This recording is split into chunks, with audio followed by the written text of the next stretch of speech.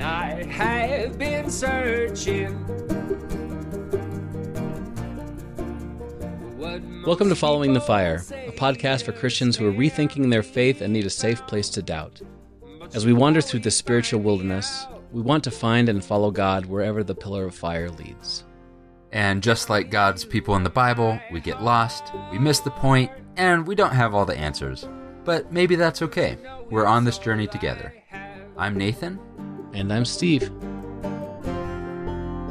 Even on my heart.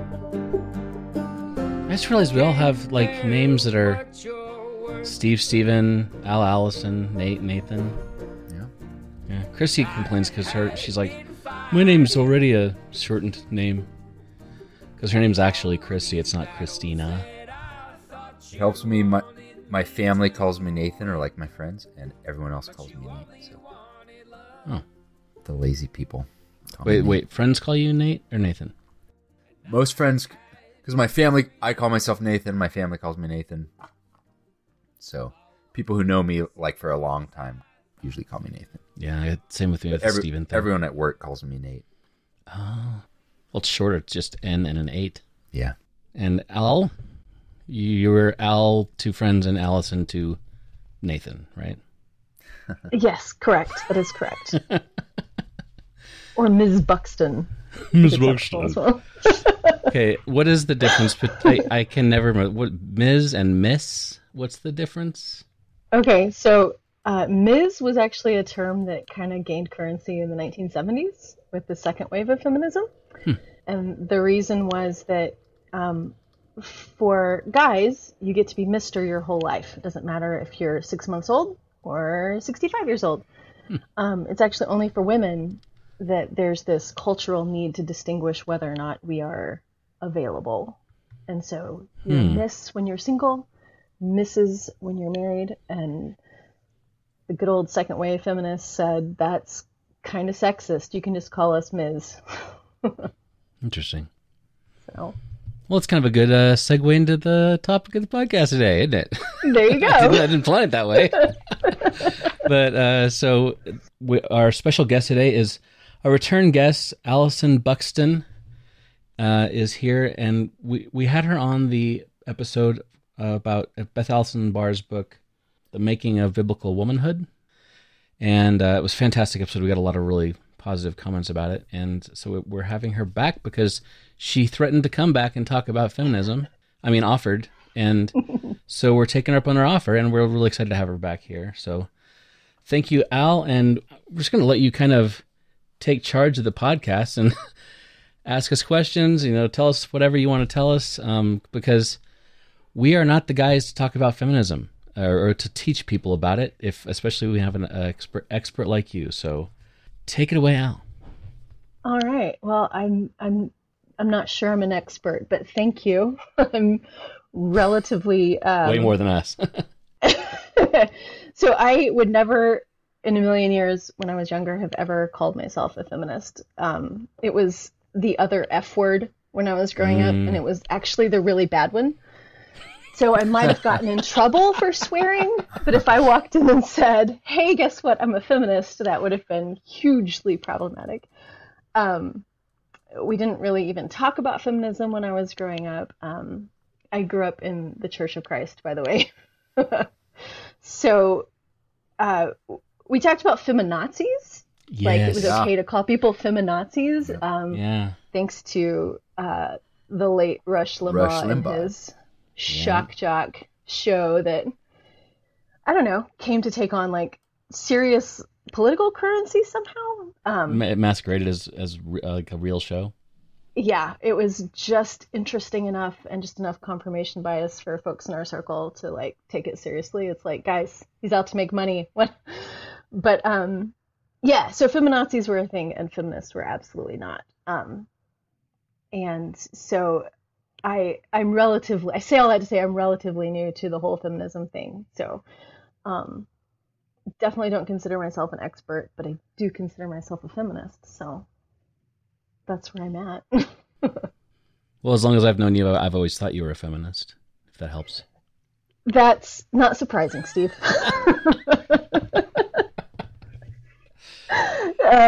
It's one of those everything is relative situations, I think. So, I think it's definitely relative, and I yeah. think that it's probably inevitable that I wound up just admitting that I'm a feminist. So, you know. So I guess I kind of wanted to ask you guys, what do you guys think feminism is? Like, was it a bad word for you guys growing up, like it was for me? Like, what's your take on feminism? What do you think about it? So everything that I know about feminism, or almost everything that I know about feminism, I did learn from the EIB Golden Microphone of Rush Limbaugh. So definitely a negative connotation my whole life, and that I never filled that in. Like in school, I got to explore all kinds of subjects that were outside of my comfort zone, like evolution or like different takes on scripture or all kinds of things, and never do I remember any amount of feminism except for the Poisonwood Bible by Barbara Kingsolver. And then I read a lot of her books, and I think that's what I know about feminism is her characters. I have never read any Barbara Kingsolver. So good. I'm completely at a loss. And they're fictional, and a pretty common theme is maybe a strong female lead, and maybe a reaction to patriarchal religion. That happens a lot. Yeah, I was very much like both you guys, honestly, with the feminazi thing. They were always described as, and like the occasional clip from like the Vietnam protests with who was that? The gal that, what's her name? Oh, Jane Fonda. Yeah, there you go. Thank you. Yeah. Jane Fonda. Like, and every time that was on, it was like kind of portrayed as like stinky women with hairy armpits that are just wanting to be men, you know, and and like all they want to do is figure out ways to get rid of the men so they can just have babies without men. It's like, yeah, man hatred. It was portrayed as man hatred. Is really what it was. Yeah. It was like they're horrible people that just want to kill all the men. So, yeah, demonized. Definitely that is a common thing. Like talking to people I know who are boomers who grew up during that time period who would never identify as feminist, who they just hate men. They hate men, and they really want to kill babies. And that's... Oh, I forgot the killing babies, right? They're pro-abortion. So they hate men, they want to kill babies. And that was what I grew up with too. And it's just not the case. So another thing that is when I've had conversations with people recently, and we talk about feminism and patriarchy and all that stuff, they're like, well, the women just want to be in charge. And one of the things that I think is a misconception is that feminists think that the opposite of patriarchy is matriarchy. So instead of all the men being in charge, we should just put the women in charge. And that's not, it's not actually what it means. Feminism is actually, Bell Hooks defined it really, really well. She just said it is a movement to end sexism, sexual exploitation, and oppression. So we don't want to substitute a new set of tyrants for the old set of tyrants. No offense. I'm not saying all men are tyrants. That's not what I mean. I'm just simply saying nobody should be automatically in charge by virtue of something that they were just born with, that they didn't, you know what I'm saying? Yeah. So there's that. Another thing you hear a lot is like, you know, well, the feminists of the 70s, they just wanted to burn bras and, you know, just like all the sexual revolution and just like do whatever they wanted all the time. And it's like, what I wish people really understood was that the story where that comes from was it was the Miss America pageant. I can't remember what year it was. Late 60s, early 70s. A group of feminists actually went and protested outside the Miss America pageant. And what they did was they got a big trash can with a fire in it, and they threw in things like frying pans, and yes, they threw in some bras and girdles. And then they crowned I think it was a sheep outside. And the whole thing was a performance to say all these, symbols of oppression are garbage. And also you might as well just crown, a piece of livestock, because that's how we're being treated. So but that evolved into bra burning feminists. So That's funny. there you have it. I assumed there was like a pandemic of undergarments being set on fire, and it does sound like it was like a thing that happened. Mm-hmm. Yeah, I mean, it was a pretty specific and targeted political protest, and Completely misunderstood by the patriarchy. also bras are terrible. I'm sorry. I mean, I don't expect you guys to know this, but they really are awful. Like, Well, there's a reason I don't wear one. who decided that this was necessary, that everybody wraps themselves in wires every day? Like, this is stupid. So Yeah. Like No, braces not only only- forever. That would be the worst. right, yes. Oh, yeah. Okay. Yeah. That doesn't sound fun. So you're admitting that that's the reason. That's the primary motivation for the feminism, is disposing, Getting rid of bras. getting rid of bras. I think you missed the point again, Nate. Did I miss it? Right. Okay. That happens sometimes. Take what we can get. It's fine. I do. So I am interested in, because feminism was such a taboo thing that I never even had a reason to be curious about it. Mm-hmm. And for me, I remember the Women's March in 2016, I would guess. And then, ironically, or not ironically, but it surprised me, but I think it was the Black Lives Matter movement that reintroduced me to feminism and how it has to do with hierarchy. Mm. Yes. Okay. I might have skipped ahead, but just a mind-blowing thing for me was, wait a minute, I'm kind of down on the patriarchy, and the feminists are too. and specifically the hierarchy part of the patriarchy. Yeah, and I think that that's what I was getting at when I was saying that matriarchy is not like the opposite of patriarchy. The problem is that there's this hierarchy, as opposed to any sort of cooperative attempt at equality, basically. But I'm glad you brought up the Black Lives Matter thing, because it's really not possible to talk about feminism today, which some people would argue that we're actually like in the fourth wave of feminism. The first wave being the suffrage movement of the early 20th century, then second wave, 60s and 70s, third wave, the 90s with Riot Girl and all that stuff.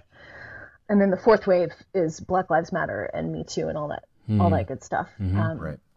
But the most defining characteristic, I think, of feminism today is intersectionality, and this idea of intersectionality, which is that's another really bad word. And It's a bad. That's definitely a bad word. Yeah. So, if you don't mind, I may talk about that for just a minute. I would love to, if you did, because I went down a rabbit hole trying to figure out what that meant, and it was always. I mean, I think I don't know. I'm not going to say I figured it out, but and a long way of saying that would be fantastic, Allison. Please go ahead. So, the term intersectionality was coined by Dr. Kimberly Crenshaw in the late 80s, I think. And it was actually a legal theory that she came up with, because there was a case where some black women filed, I think it was an employment discrimination lawsuit against a car dealership, if I'm remembering correctly, because the dealership was systematically refusing to hire black women. They lost in court because the dealership hired women to work at the front desk as receptionists, and they hired Black folks to work as mechanics. So all the women working at the front desk were white, and all the mechanics were Black men. And so Black women couldn't get a job there. They were being discriminated against. But the court essentially said, they're not discriminating against Black folks. See, they're hiring them. And they're not discriminating against women. See, they're hiring them. Interesting. And so she coined this term to say that Black women exist at this intersection that it's basically completely invisible legally. They have no standing. They can't win. And so intersectionality is basically an attempt to examine the way our location within various identities operates within the cultural system that we live in. So it's like I'm a very visual person, so I'm imagining like all these roads of being, all these roads of like existence, and like wherever they overlap, that's an intersection, right? So, and but we're specifically talking about oppressed or marginalized groups, where those so like a Black gay man would be an intersectional. Yeah, so someone who is a Black gay man is going to experience what it's like to be a gay man in America, but also what it's like to be a Black man in America. And that's going to be a different experience than someone who is a white gay man in America, or a Black straight man in America, or a Black trans man in America. It's going to be. Yeah. And I would assume that that it's not like a straight math problem, like the problems that they have, this group has plus this group equals this, the intersectional group. It could be like compounded a lot more. It's very complex, and I think one of the things that frustrates me about the concept is that people often dismiss it on the grounds that, oh, it's just identity politics, as if that's just a blanket, like we're trying to lump people together, when the truth is that the systems that we live in, for example, the legal system, that system is lumping people together. And intersectionality is actually a way to see people as individuals and to understand better their lived experience and to kind of question how we can improve the systems. But yeah, everybody's going to have a different set of intersections, and just being, I don't know, I think more than anything, if we could get people just to not consider all of their own intersections as normative for literally everyone else, that would do wonders. But, you know, that's asking too much. That's funny because I feel like that's actually one of the easiest ways to identify with that idea, is to start to think about your own economically. How did I grow up? What region of the country or what region of the world what language do I speak? What is my ethnicity? What's my religion? And it's easy to start to put those together. And I would say evangelical Christians understand completely what it is to be like a white religious person in like a liberal town. And it wasn't that I was conservative and it wasn't that I was religious, but it was like these things that came together. It's almost like that would be a way to build empathy, to see how that could be feasible with some other combination of things. Ideally, that's absolutely the way it would work.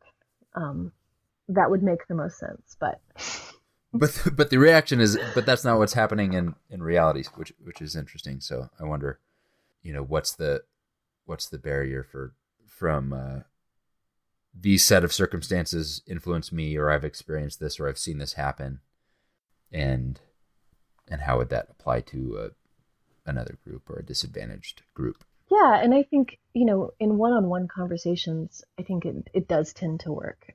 I know, talking with Jonathan, my husband, we went round and around about the concept of privilege several years ago, back when we were doing this, because, he didn't grow up in a wealthy family, and so the idea of I have privilege, and just simply looking at him and saying, yeah, but you got to walk through the world as a white guy. And he was like, oh yeah, you're right, imagine going through all the things you went through, but not being white, not being male, not being Yeah. straight, you know? But yeah, I think if people are even at all open to it, understanding that intersectionality is a way to describe complexity, and starting with your own complexity and going from there and saying, oh, this is a thing I should afford other people. Yeah. One could hope. How does that lead into, I mean, you kind of brought that up as like a very important thing to know to understand feminism today. Yeah. There's been quite a bit actually written and said about the failings of the second and third waves of feminism in the United States, specifically as it relates to race. And so, you know, we look back at the 19th Amendment, we say, hey, oh yay, women got the right to vote, you know, in the early 20th century. And it's, well, white women got the right to vote in the early 20th century. It wasn't until the second wave, much later, that women of color were afforded the same rights, just because of the functioning of Jim Crow. And there was a lot of compromise that went on within the first wave of feminism when the suffragists were originally trying to get the right to vote.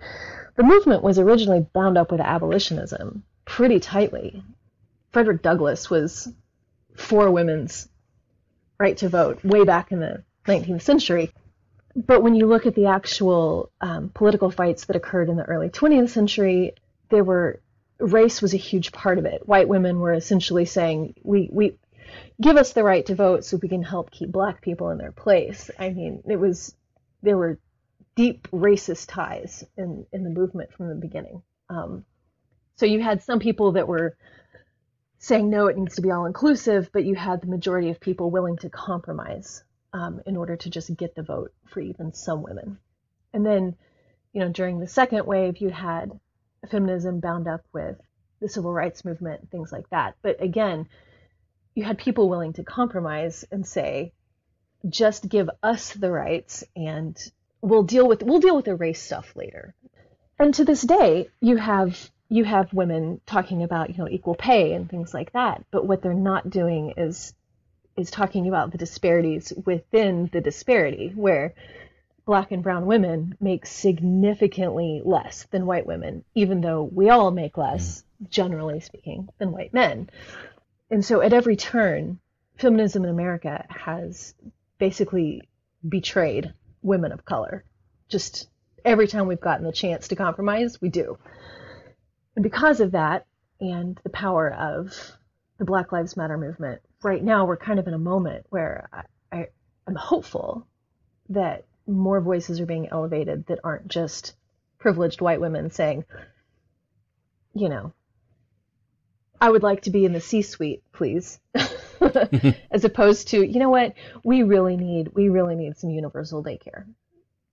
We need that. We need paid family leave.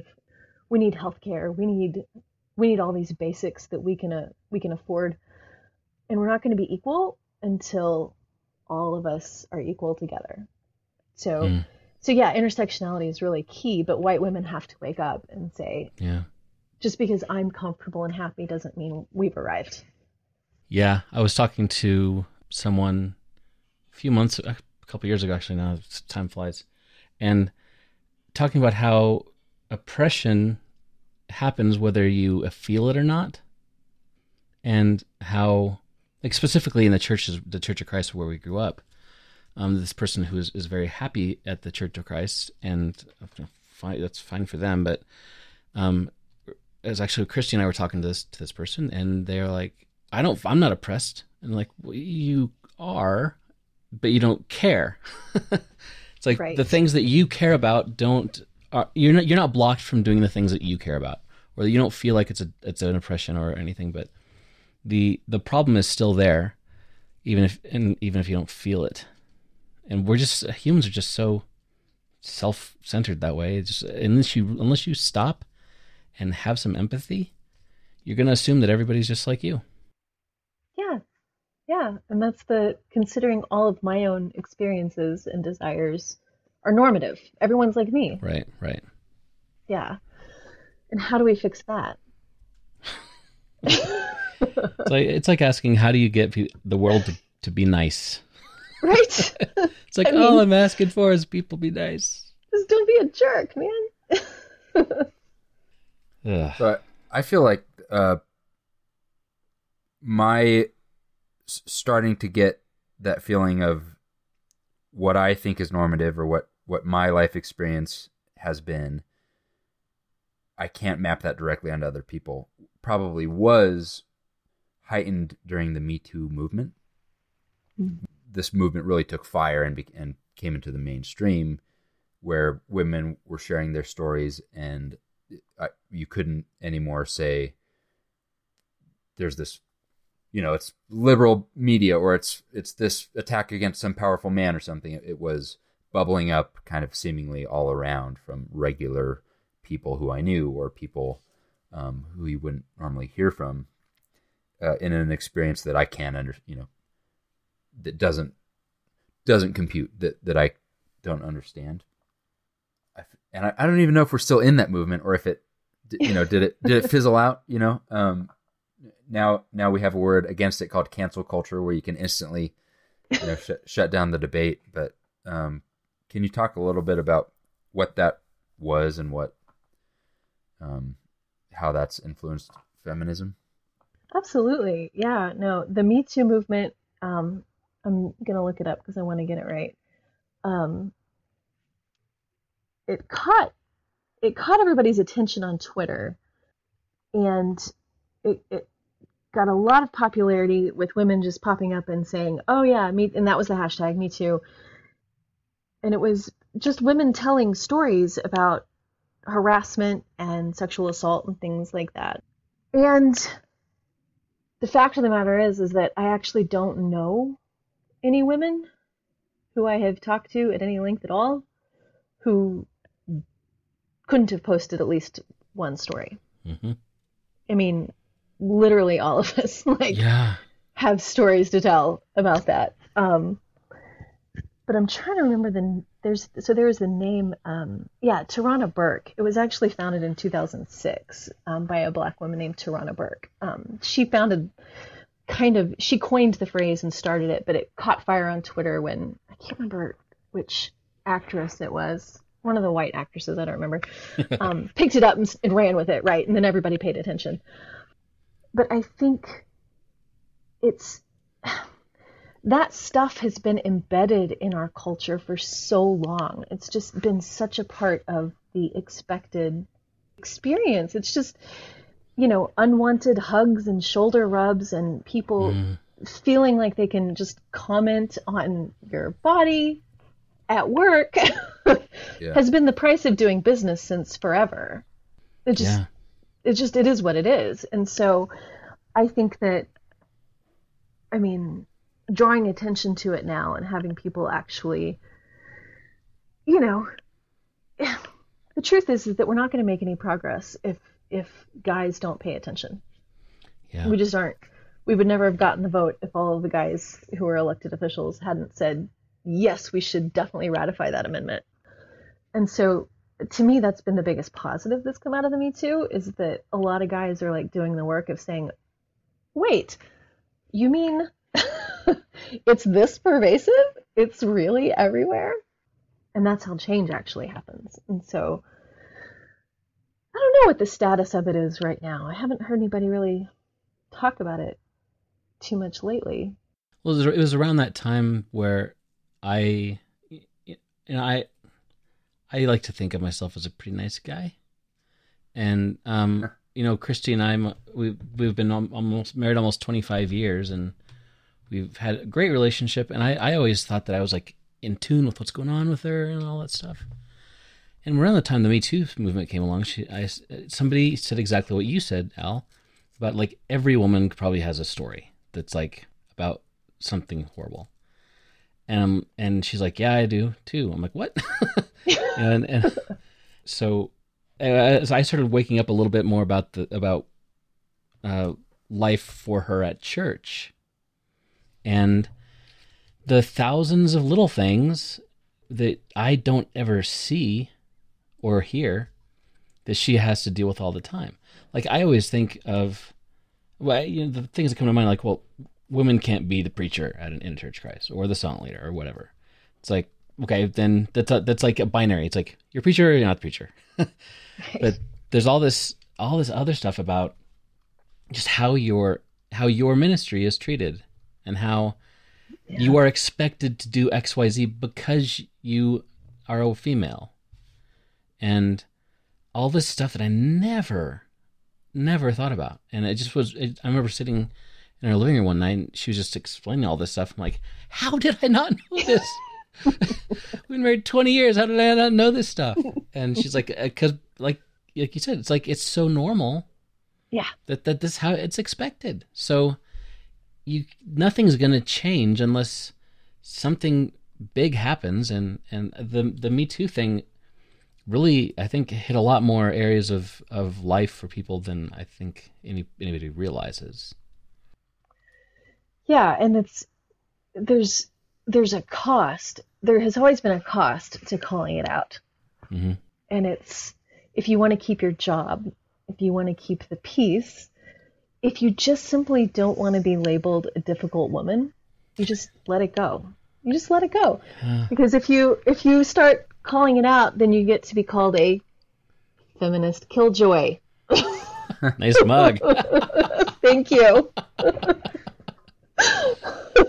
You have no sense of humor, right? We're just trying to have fun here at the party, Al.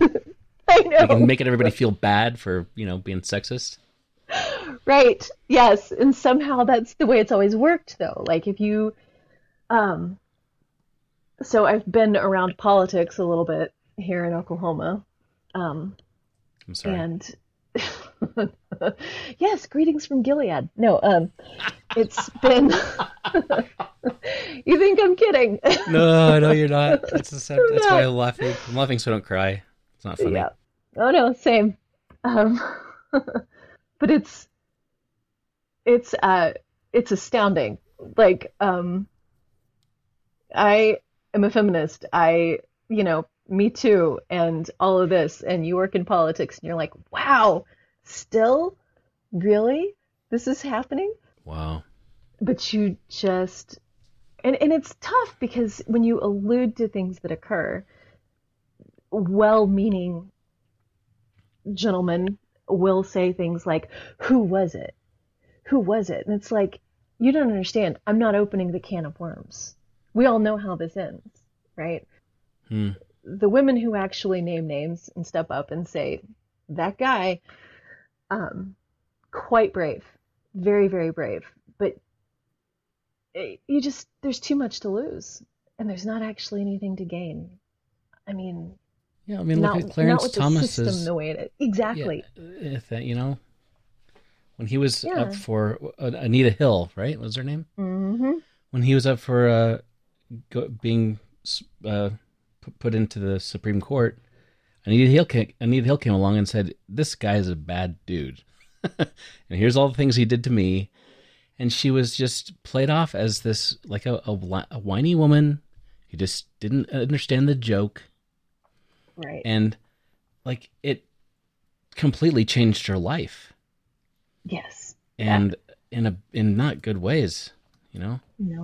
Because now that's who she is now. Right. That's where we all know her from. Right. And it's, as we've seen multiple times now, you can do whatever you want. And as long as you got the right, political credentials, you're still going to make it on the Supreme Court. So I think one of the things people like to say is, well, these women come forward and they make these allegations and they do it for the attention. And it's, if you watched any of the Brett Kavanaugh hearings, I mean, that poor woman was shaking. Like, you could just look at her body language. She is not lying. She does not want to be here. Yeah. So one thing that and this is a kind of what you're saying is that this is a common response to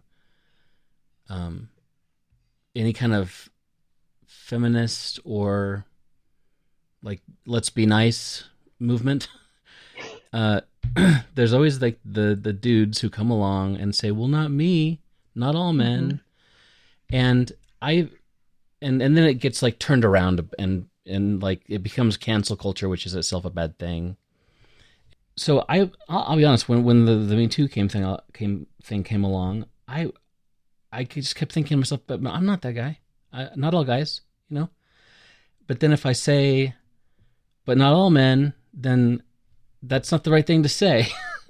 Explain to our listeners why that is not helpful, and it kind of makes things worse. So, not all men. Obviously, not all men. like we know. And something to keep in mind is that if someone is telling you about a negative experience or harassment or, God forbid, an assault or something like that, if they're even telling you this story about bad experiences that they have had, they consider you already a safe enough person to talk to. And so, but I would never takes that conversation and it removes the focus from this very painful thing they're sharing, and it centers yourself for your own comfort. So one of the things we mentioned before is this idea of privilege, like at least in the area of race, it kind of tends to make sense to us, I think, hopefully now to some degree. Mm-hmm. But I think in the area of gender, we need to examine it as well. Like if you haven't had these negative experiences, that's great. I'm genuinely happy that you have not experienced this. But if I'm telling you that I have, then explaining to me why you're a good guy shuts down my ability to share. It tells me that you're not actually listening and that you don't recognize that I already see you as a good enough person to share with, you know. And everybody has more learning they can do, you know. Even if we try our best to be good people, try to be anti-racist, try to be feminist, we do our best with these things. There's always more to learn. We can always do better. And I think it would be nice if we could get comfortable saying, you know what, I never thought about this situation from your perspective. What could I do better? How could I be a safe person and an ally? And thank you for letting me know. Yeah. I think that is where there's the hardest time for evangelical Christians to kind of grasp this concept. And I kind of want to explore a little bit just how Christianity is, but also just our upbringing of evangelical or Church of Christ Christianity has to do with this. But a thing that I run into a lot in the evangelical church is this idea that only individuals are guilty of things and not like systems or peoples or communities, or, you know, if I'm saying not all men is saying, well, I'm not one of the bad ones, therefore I have no, like I'm done. I've done my job. I have no responsibility. But also there's this belief, we know it's the Bible alone and in Christ alone, but I think we also believe very strongly in the power of intention. Like, if you have good intentions, you can't have bad results come out of that. Like, I meant well. Nobody tried to do this. Nobody set this up, the system, to hurt people or to create these outcomes. So if a bunch of good, well-intentioned Christians come together and they're trying to follow Jesus and they have their best intentions, I think it's very hard for evangelicals to also realize that can still have bad outcomes. Yeah. This is a thing I go round and round with my kids about, right? Like, I know you didn't mean to, but the result of your action was this, and you need to take responsibility for that. Right. So yes, we can have the best of intentions, but, you know, the road to hell, as they say. But yeah, no, I think that the systems and the sort of hyper individuality of American evangelicalism is something that absolutely should be addressed. There's actually this really great book I read a few years back called The Democratization of American Christianity. And it was written by a guy named Nathan Hatch. Just really interesting piece of sort of history specifically of American evangelicalism. He spends a lot of time talking about Second Great Awakening and all of that stuff, and how American flavors and denominations as we know them today were, a lot of them were born out of that time period following the American Revolution, where there's this huge anti-authority. We just kicked out the British. We don't need seminary trained pastors, and we don't need college professors, and we don't need physicians and lawyers and all these uppity people with book learning. We don't need them to tell us. It's all about the individual and their bootstraps. And Jesus, he can come too, but mostly the individual. As long as he brings his own bootstraps. We're not gonna talk about how we won't let entire segments of the population buy shoes. You've got to bootstrap them. That disinclination to look at systems and look at groups. I mean, it's a hallmark of American Christianity right now, really, right? When we first switched from going to the Church of Christ to going to one of the Reformed Presbyterian churches, one of the things that stunned me was confession. Like, they actually had, in the Church of Christ, of course, we have quiet time before communion, where you're supposed to like silently get your head right and just like manage your crap in your brain, right? Which never worked for me, but anyway. Say a prayer of forgiveness or something. Yeah, say it, then hope you don't sin between then and the passing of the plate, which was too big an ask for some of us. But at this church, they actually had kneelers, and we had that quiet time where you would silently pray. But then before we all got up off those kneelers and took communion, in the bulletin there was a group confession, and it was we were collectively confessing sin, and that was so foreign to me. That idea that we could have sinned as a group. What does that mean? Yeah. And by what we didn't do, by what we've right. done, and what we've left undone. No. Yeah. What? Sins of omission. What? Santa doesn't see what you didn't do. It's not a category for me. Anyways. Right. Yeah, but we're like, as Americans, we are like allergic to that idea. It's got to be the individual. Yeah. I mean, it can't be a group of us, because then we would have to take responsibility as white people for what we have done, right? Can't be having that. Can't do that. No, we can't. We got to keep that door closed. We cannot look at that. Yeah, and that ends up in things like stories of abuse, like Church 2, where each time it happens, the group's response is there was a bad apple, and not what did we do that allowed this to happen? Like, what ecosystem did we set up where this was possible? It's more like, here was a problem, push it under the rug or deal with it however you do, but then proceed as usual without this idea that you can be, as a group, complicit in something like that just by the systems that you're allowing. Yeah, absolutely. I mean, I think we don't seem to have much problem taking that perspective when it comes to politics. We can look at political groups and political parties and say, well, if you adhere to this set of ideas, that's bad, right? But if you're part of this set of ideas, it's okay. But when it comes to, I don't know, you know what? I take that back. Sometimes we're willing to do it. We're willing to do that when we're demonizing other people. We just have an allergy to taking responsibility for our own garbage.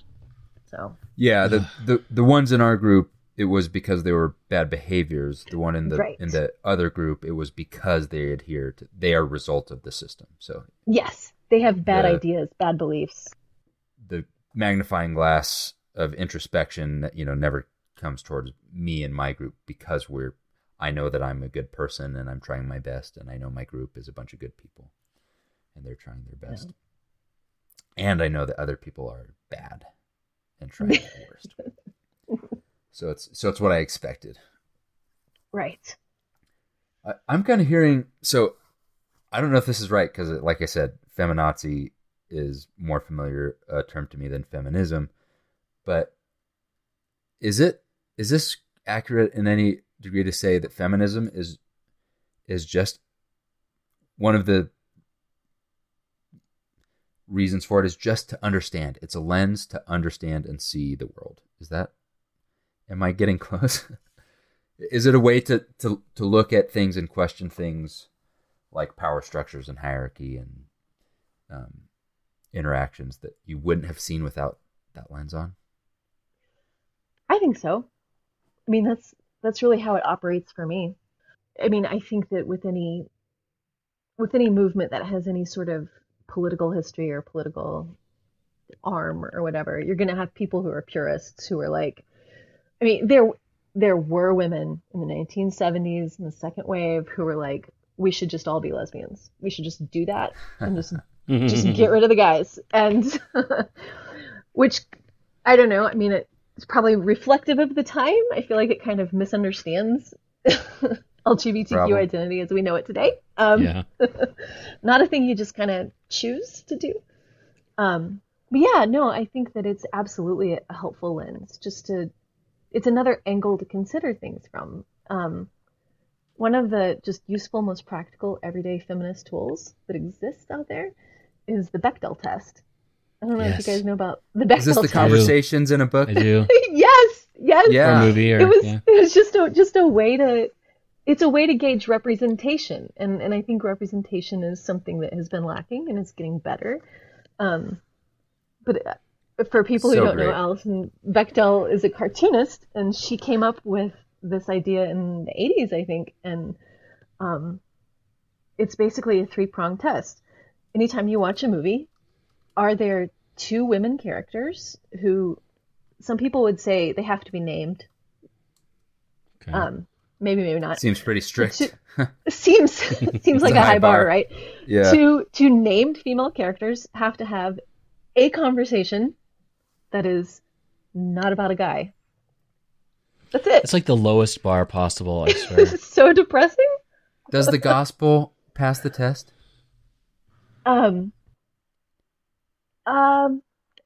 So Does the Bible? It does. I don't know. So there. So Nadia Bolz-Weber, in one of her sermons I was listening to, actually, she says there are 3 books of the Bible that pass the Bechdel test. That's a great trivia. Yeah. So one of them is the Israelite handmaidens who were like the midwives. It was the midwives under Pharaoh when Moses was born. Shiphrah and Puah, I think, were the 2 midwives. Had a conversation. How are we going to get around this? I think Ruth and Naomi passed the test.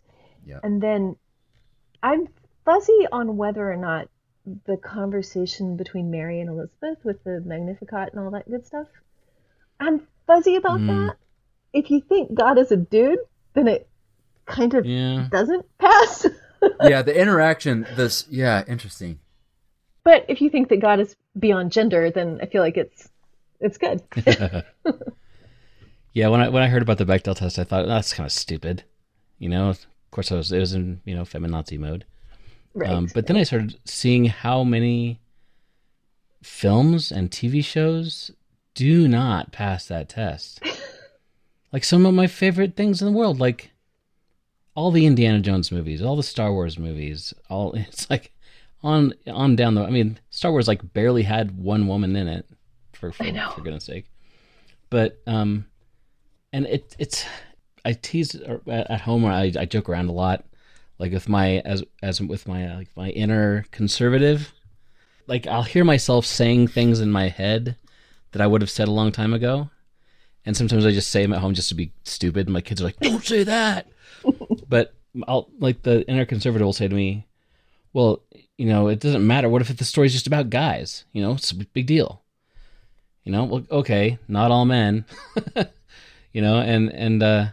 And then I come back and say, but it's not that big of a deal. You're overreacting. Right. And to me, it always helps to have. I think one of the reasons the Me Too movement really helped is that I suddenly had a lot more first-hand accounts of things that went on, or the way that people are treated, and Otherwise, it's easy to just assume that everything is an anomaly. Right. Right. And I was wondering if you could. So you are an attorney, officially. Technically. And what was it? I can't imagine that was an easy world to get into. It seems like an old boys club type thing. Oh yeah.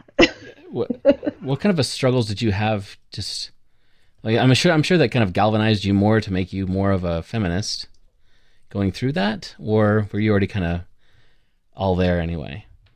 So by the time I was in law school, we were already approaching like 50-50 men and women representation in grad school and law schools and stuff like that.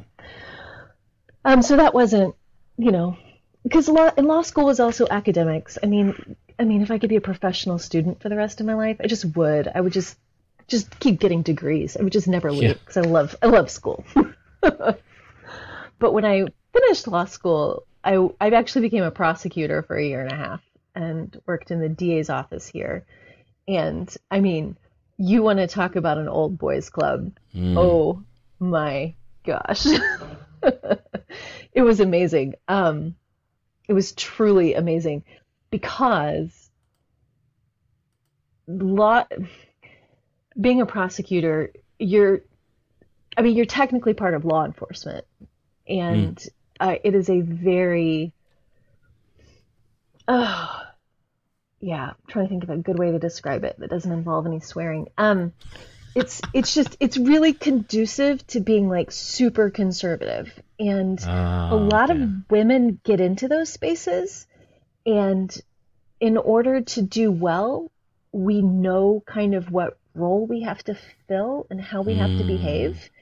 And so you get a lot of the internalized, honestly, it's internalized misogyny, but you go along with it and you joke about it because the guys see me as one of them.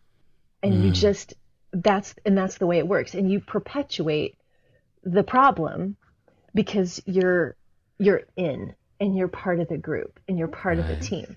And I mean, never mind what they're saying about you when they think you're out of the office and can't hear them. And then, I mean, don't even think about the defense attorneys. It was just, I have some good stories about that. Sorry to bring it up. It's fine. It's good.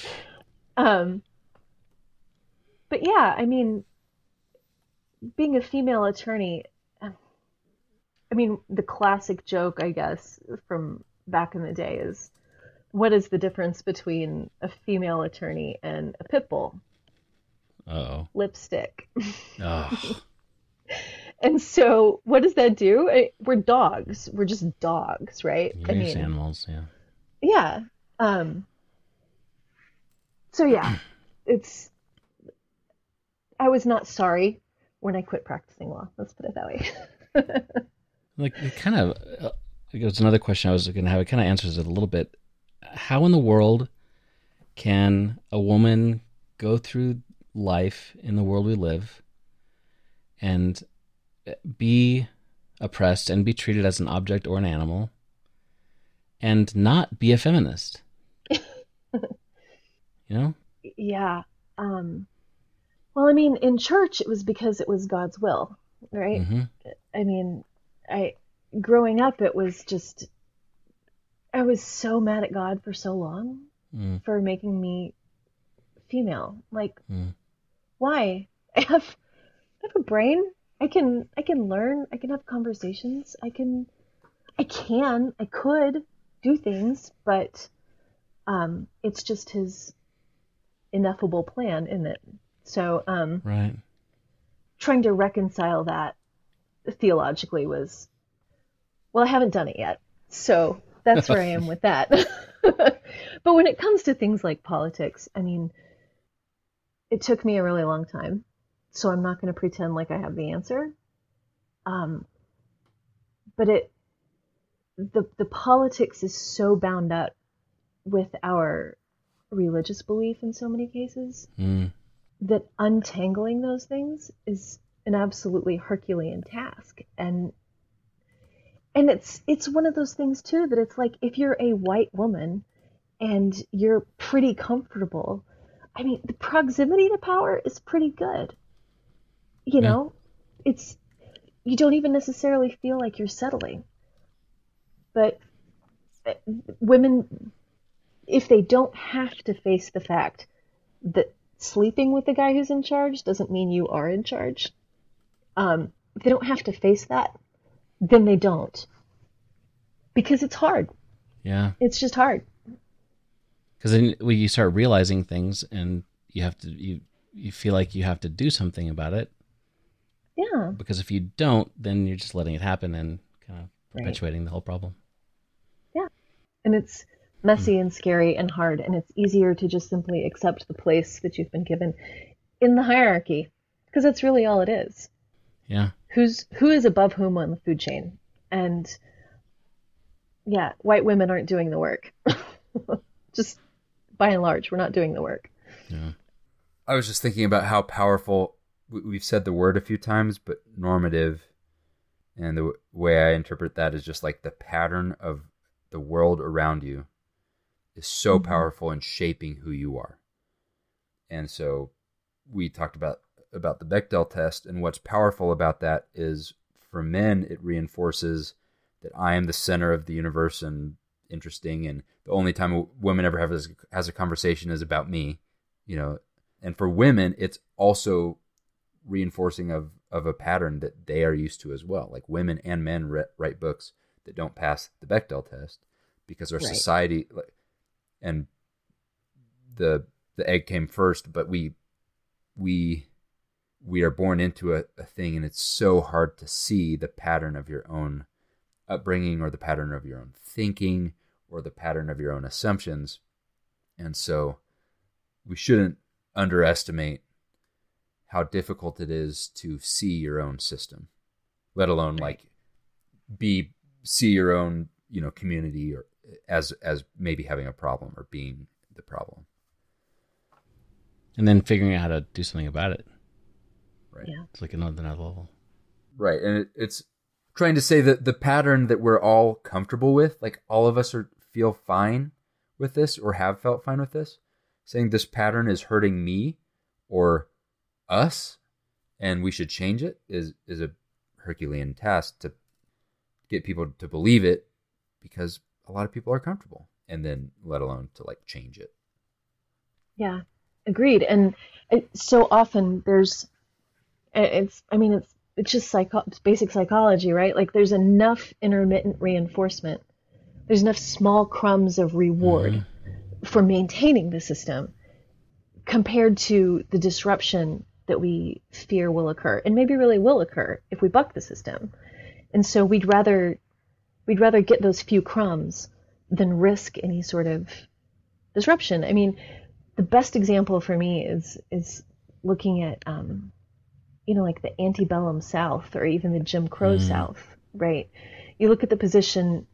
You want to talk about hierarchical society? Oh my gosh, you know, you've got white men on top, and then you've got white women underneath them, and then you've got, you know, maybe black men under them, and then, you know, black women, of course, at the bottom, right? You've got this very specific and rigid system, and white women are given a very particular role in that society and in that economy, and it's to be considered pure and put on this pedestal, and you get to be a Southern lady, right? I mean, Big dress. yeah, but here's the thing: even if you're a poor white woman, you have more status than a black man, and so you've got to maintain those categories, and you've got the entire culture set up to maintain it. Never mind the fact that who's actually in charge here? Who's actually making the decisions, right? You're not actually winning at this. You're just not as low down on the ladder as the people below you. And so I not in such an extreme way, but I think still functionally we still have that going on. Yeah, which makes sense when, you know, you've heard the phrase like the like equal rights is not like pie. You know, Yeah. like you don't scoop some of it out and there's less rights over for everybody else. But when you think of when an equal rights for someone else reduces your power and changes the power structure for you, it is pie. It does take things away from your plate and puts it on someone else's. And yeah, I mean, it gets, on the surface of it, feminism seems so simple to a guy, at least. Like, Right. oh, women want to have more rights. Gotcha. Done. Do it. You know, make a amendment to the Constitution and we're done. We did our Yes, job. please. Let's do that. Can we get the ERA? But it's so tied into so many things. And one thing that I hear a lot is that, well, I'll just ask this question. How is it going to help society? How's it going to help me as a white dude? Because I mean, this is what I know the answer to these things, but people are so self-centered that like they don't want to put in the work to do the thing if it's not going to help them. So is this going to help? Is the system that we have set up now a problem for me? I mean, I'm super privileged. So how's this going to help me? I mean, I feel dirty. I feel gross asking the question, actually. So I'm so glad you asked, Steve. So I think last week there was actually an article in the New York Times talking about the crisis of men and boys in this country. And it was talking about the way that since as a society we have moved away from the strength-based economy into more of a services and goods and, you know, just a different type of economy, the sort of the traditional ways for men to succeed and be successful and just, you know, consider themselves men within society, it's changed. It has shifted rapidly. And we have not found a way to help guys be healthy. I mean, the deaths of despair are skyrocketing for men. Yeah. And one of the great things that Bell Hooks said is patriarchy is not going to heal our men. If it was good for boys, they'd all be great. They'd be doing fine. But it's observable that they're not.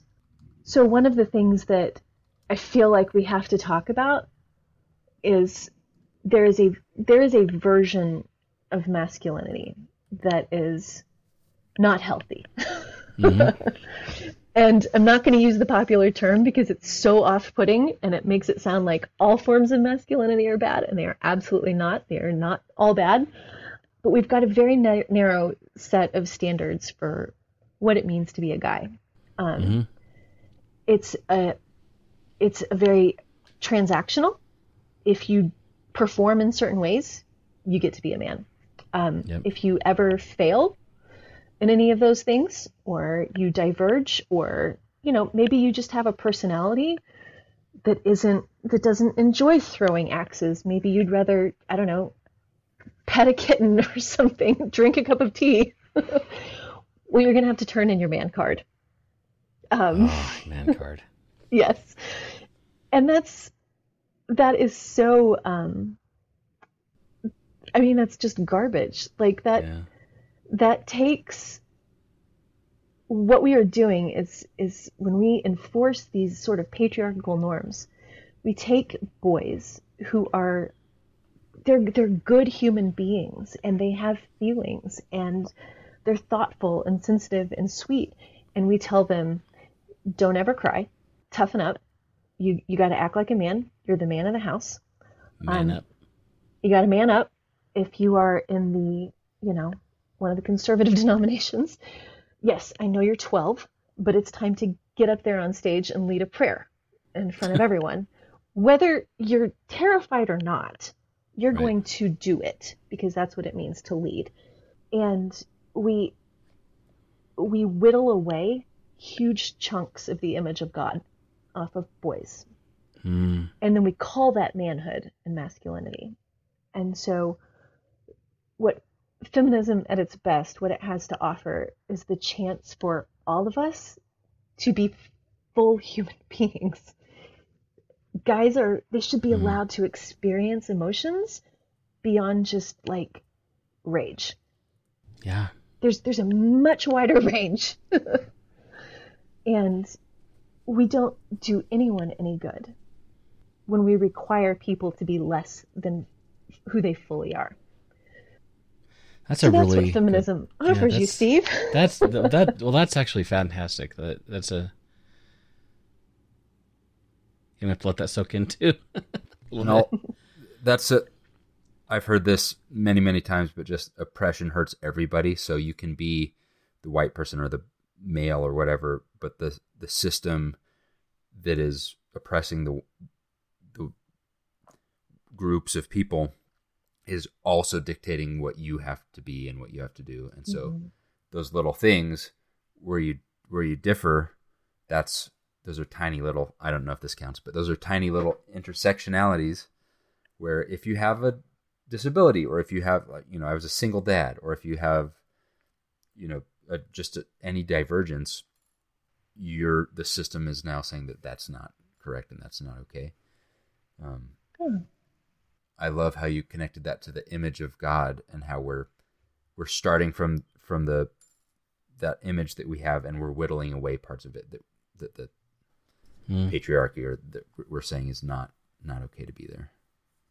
Yeah, you might be the top of the hierarchy in some ways, but a golden cage is still a cage. So. Yeah. So if we could kind of winding down here a bit, if we could get practical for a second, not that we haven't been, but you have children, specifically in this context. How would you? What are the things that people can do to raise their kids? I guess boys or girls, really, to be more aware of this and more. How do you raise boys to be feminists? If I could get the word out. Well, I know my boys would tell you right off the bat that they're feminists. So, Right. Indoctrination. I mean, at its finest, right? Yeah, no, that's a great question. I think that, not again to be the feminist killjoy in every situation, but I mean, asking them questions like they all know what the Bechdel test is, and saying, "Oh, that was a really fun movie we just saw. Do you think it passed?" And then having really good conversations about why or why not. Listening to them, encouraging them to express multiple emotions properly. There's a time and a place, and they're all valid. You can't be ruled by them, of course, but letting them explore kind of how they feel about stuff. And one thing that I will never, ever, ever, ever say to my children is, stop crying. You are not allowed to cry. Because whether or not it's rational doesn't matter. They're sad, right? Right. Let's see. We talk a great deal about, we have conversations about consent. We have pretty blatant conversations about whether or not you can just run up to someone and hug them, what's appropriate to say and what's not. You don't comment on people's bodies or their looks. What else? Yeah. When the schools offer comprehensive sex ed, we absolutely sign them up. So lots of little things. Facts for everyone. Yeah, one thing that I decided early on, I was never ever going to tell my son things like "man up," Right. and "men don't cry," and things like that. And I'm thankful for my dad, because my dad is very much not the stereotypical dude bro who's all manly, quote unquote, and he would cry if there was a sad thing going on. He showed emotions, and so I'm thankful that I had that. But it's even as much as I've tried my hardest to not instill that kind of a worldview on my son, it comes in from the outside. It's still there. For sure. So the last question I had for you is a super easy one. how do people deal with this in church? Oh, so I don't. It's a Is that an huge easy question. Right? Statistically, poorly. Right. Just no. What should one do?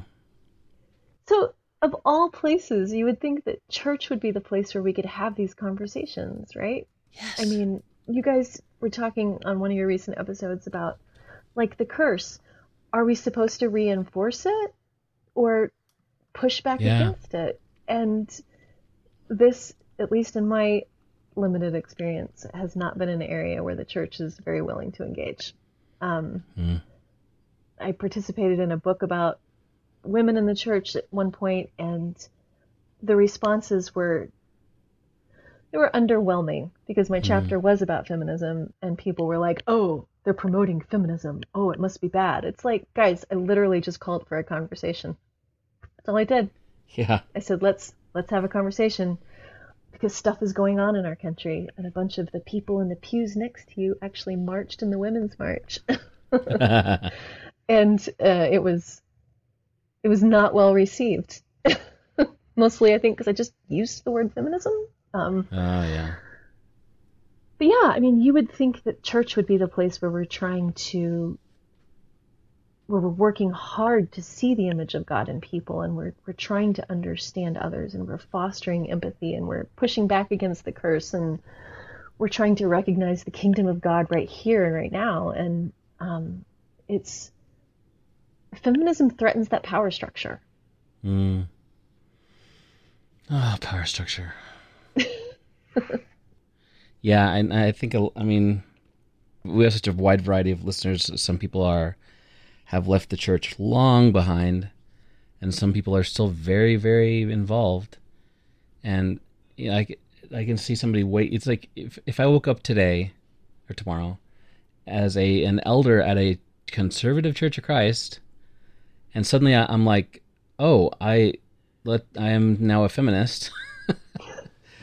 I don't know how I would start changing things. I don't know what I'd do, or if it's possible. I start teaching the kids classes subversively. Yeah. I mean, it is one of the reasons we left the church we left, because the way that women were treated, and we just kind of had enough. I mostly have talked about my choice to leave was mostly premeditated. When I was going to get married, I was going to go strike out on my own. But if there was one reason that I really was going away from the Church of Christ rather than just kind of my own direction, was what my son was going to see lived out was just this what was going to become normative for him was that the 12-year-old kid boy has more value than the women in the congregation.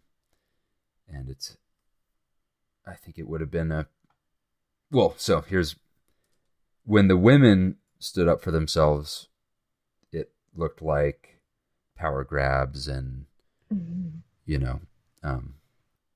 troublemaking.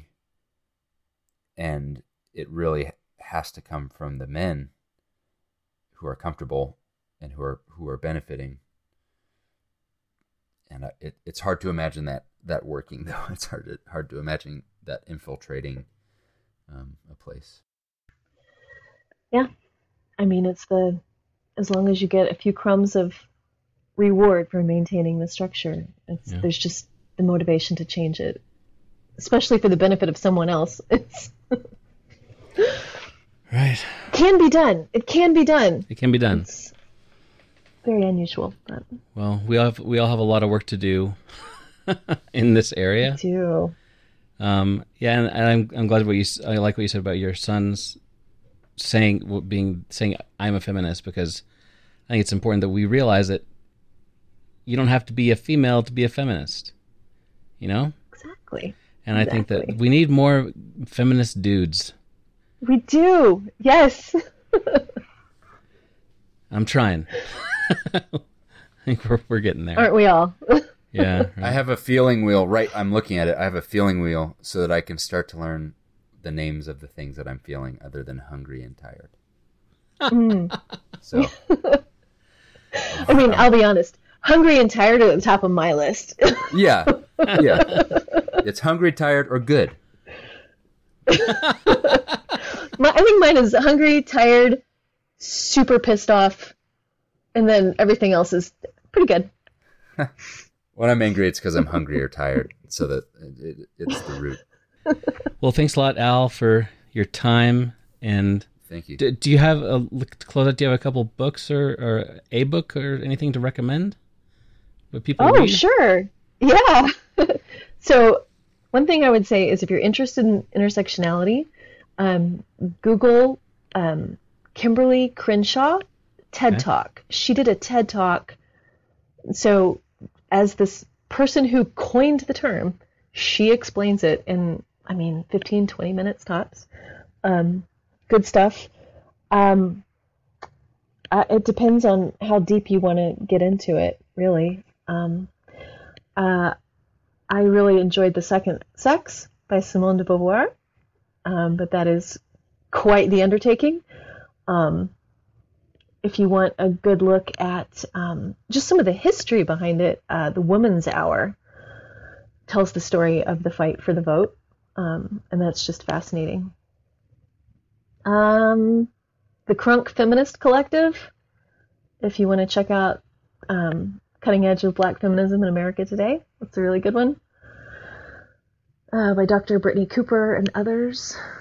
You mentioned Bell Hooks several times. Yes, Feminism is for Everybody by Bell Hooks. It's a classic. Easy read, super short. Feminine Mystique by Betty Friedan. It's a classic. She's a little problematic, but God, it's a good book. She's a heavy hitter, so. All right, well, maybe we'll have you on again some other time to talk about more feminism, because it seems there's a lot going on here. Yeah. A lot to dig into. So thanks a lot for your time. See you later. Thanks for having me. Good to see you guys. Good to see ya.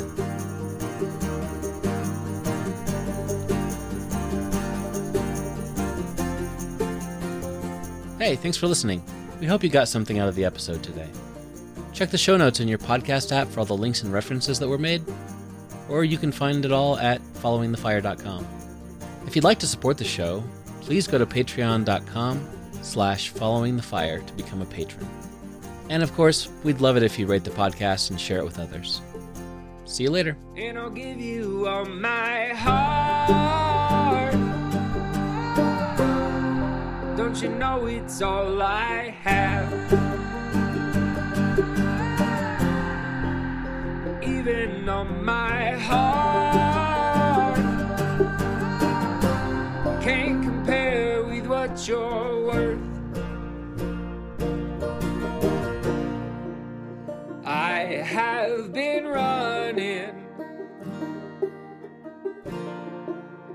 almost all my life, but you always chase me down.